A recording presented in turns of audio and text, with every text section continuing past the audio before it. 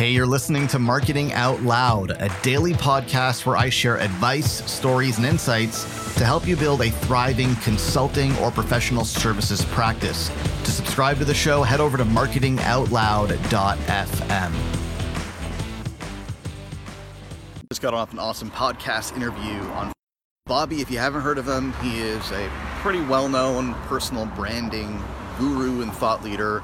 Does a lot of speaking, training, and coaching on personal branding, and we got into the nitty-gritty on what it takes to build a personal brand and a thought leadership brand around your consulting or professional service practice. And one of the things that I asked Bobby was, when you first started publishing online, creating content, did you really know what you stood for?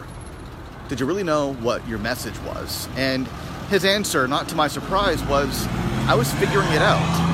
I had some ideas, but it wasn't until I published and I got feedback from the market and I engaged with people that my ideas were further refined. And it's a really important answer that I want you to pay attention to, because I get a lot of people who come to me and say, well, look, I don't know what to say. I don't know what to talk about. I don't know what I stand for. And the solution to that is to stand for something. Is to go out and say something meaningful.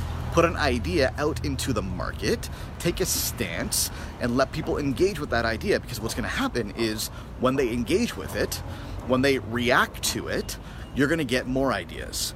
And you're going to discover, oh, you know what? I actually believe this and I believe that, and I stand for this and I stand for that. But until you engage with your market, you're not going to discover what you really stand for, what you really, feel strongly about and passionate about. That's a process of getting feedback from the market. And if you're only stuck in your own head and the only feedback that you have is from yourself, you're going to stagnate and your ideas will be weak. But when you engage with the market, you put ideas out in the market and you let people interact with those ideas, that's going to spawn new ideas. So if you're stuck and you're like, I don't know what to talk about, don't know what I stand for, don't know if I have anything meaningful to say, start saying something.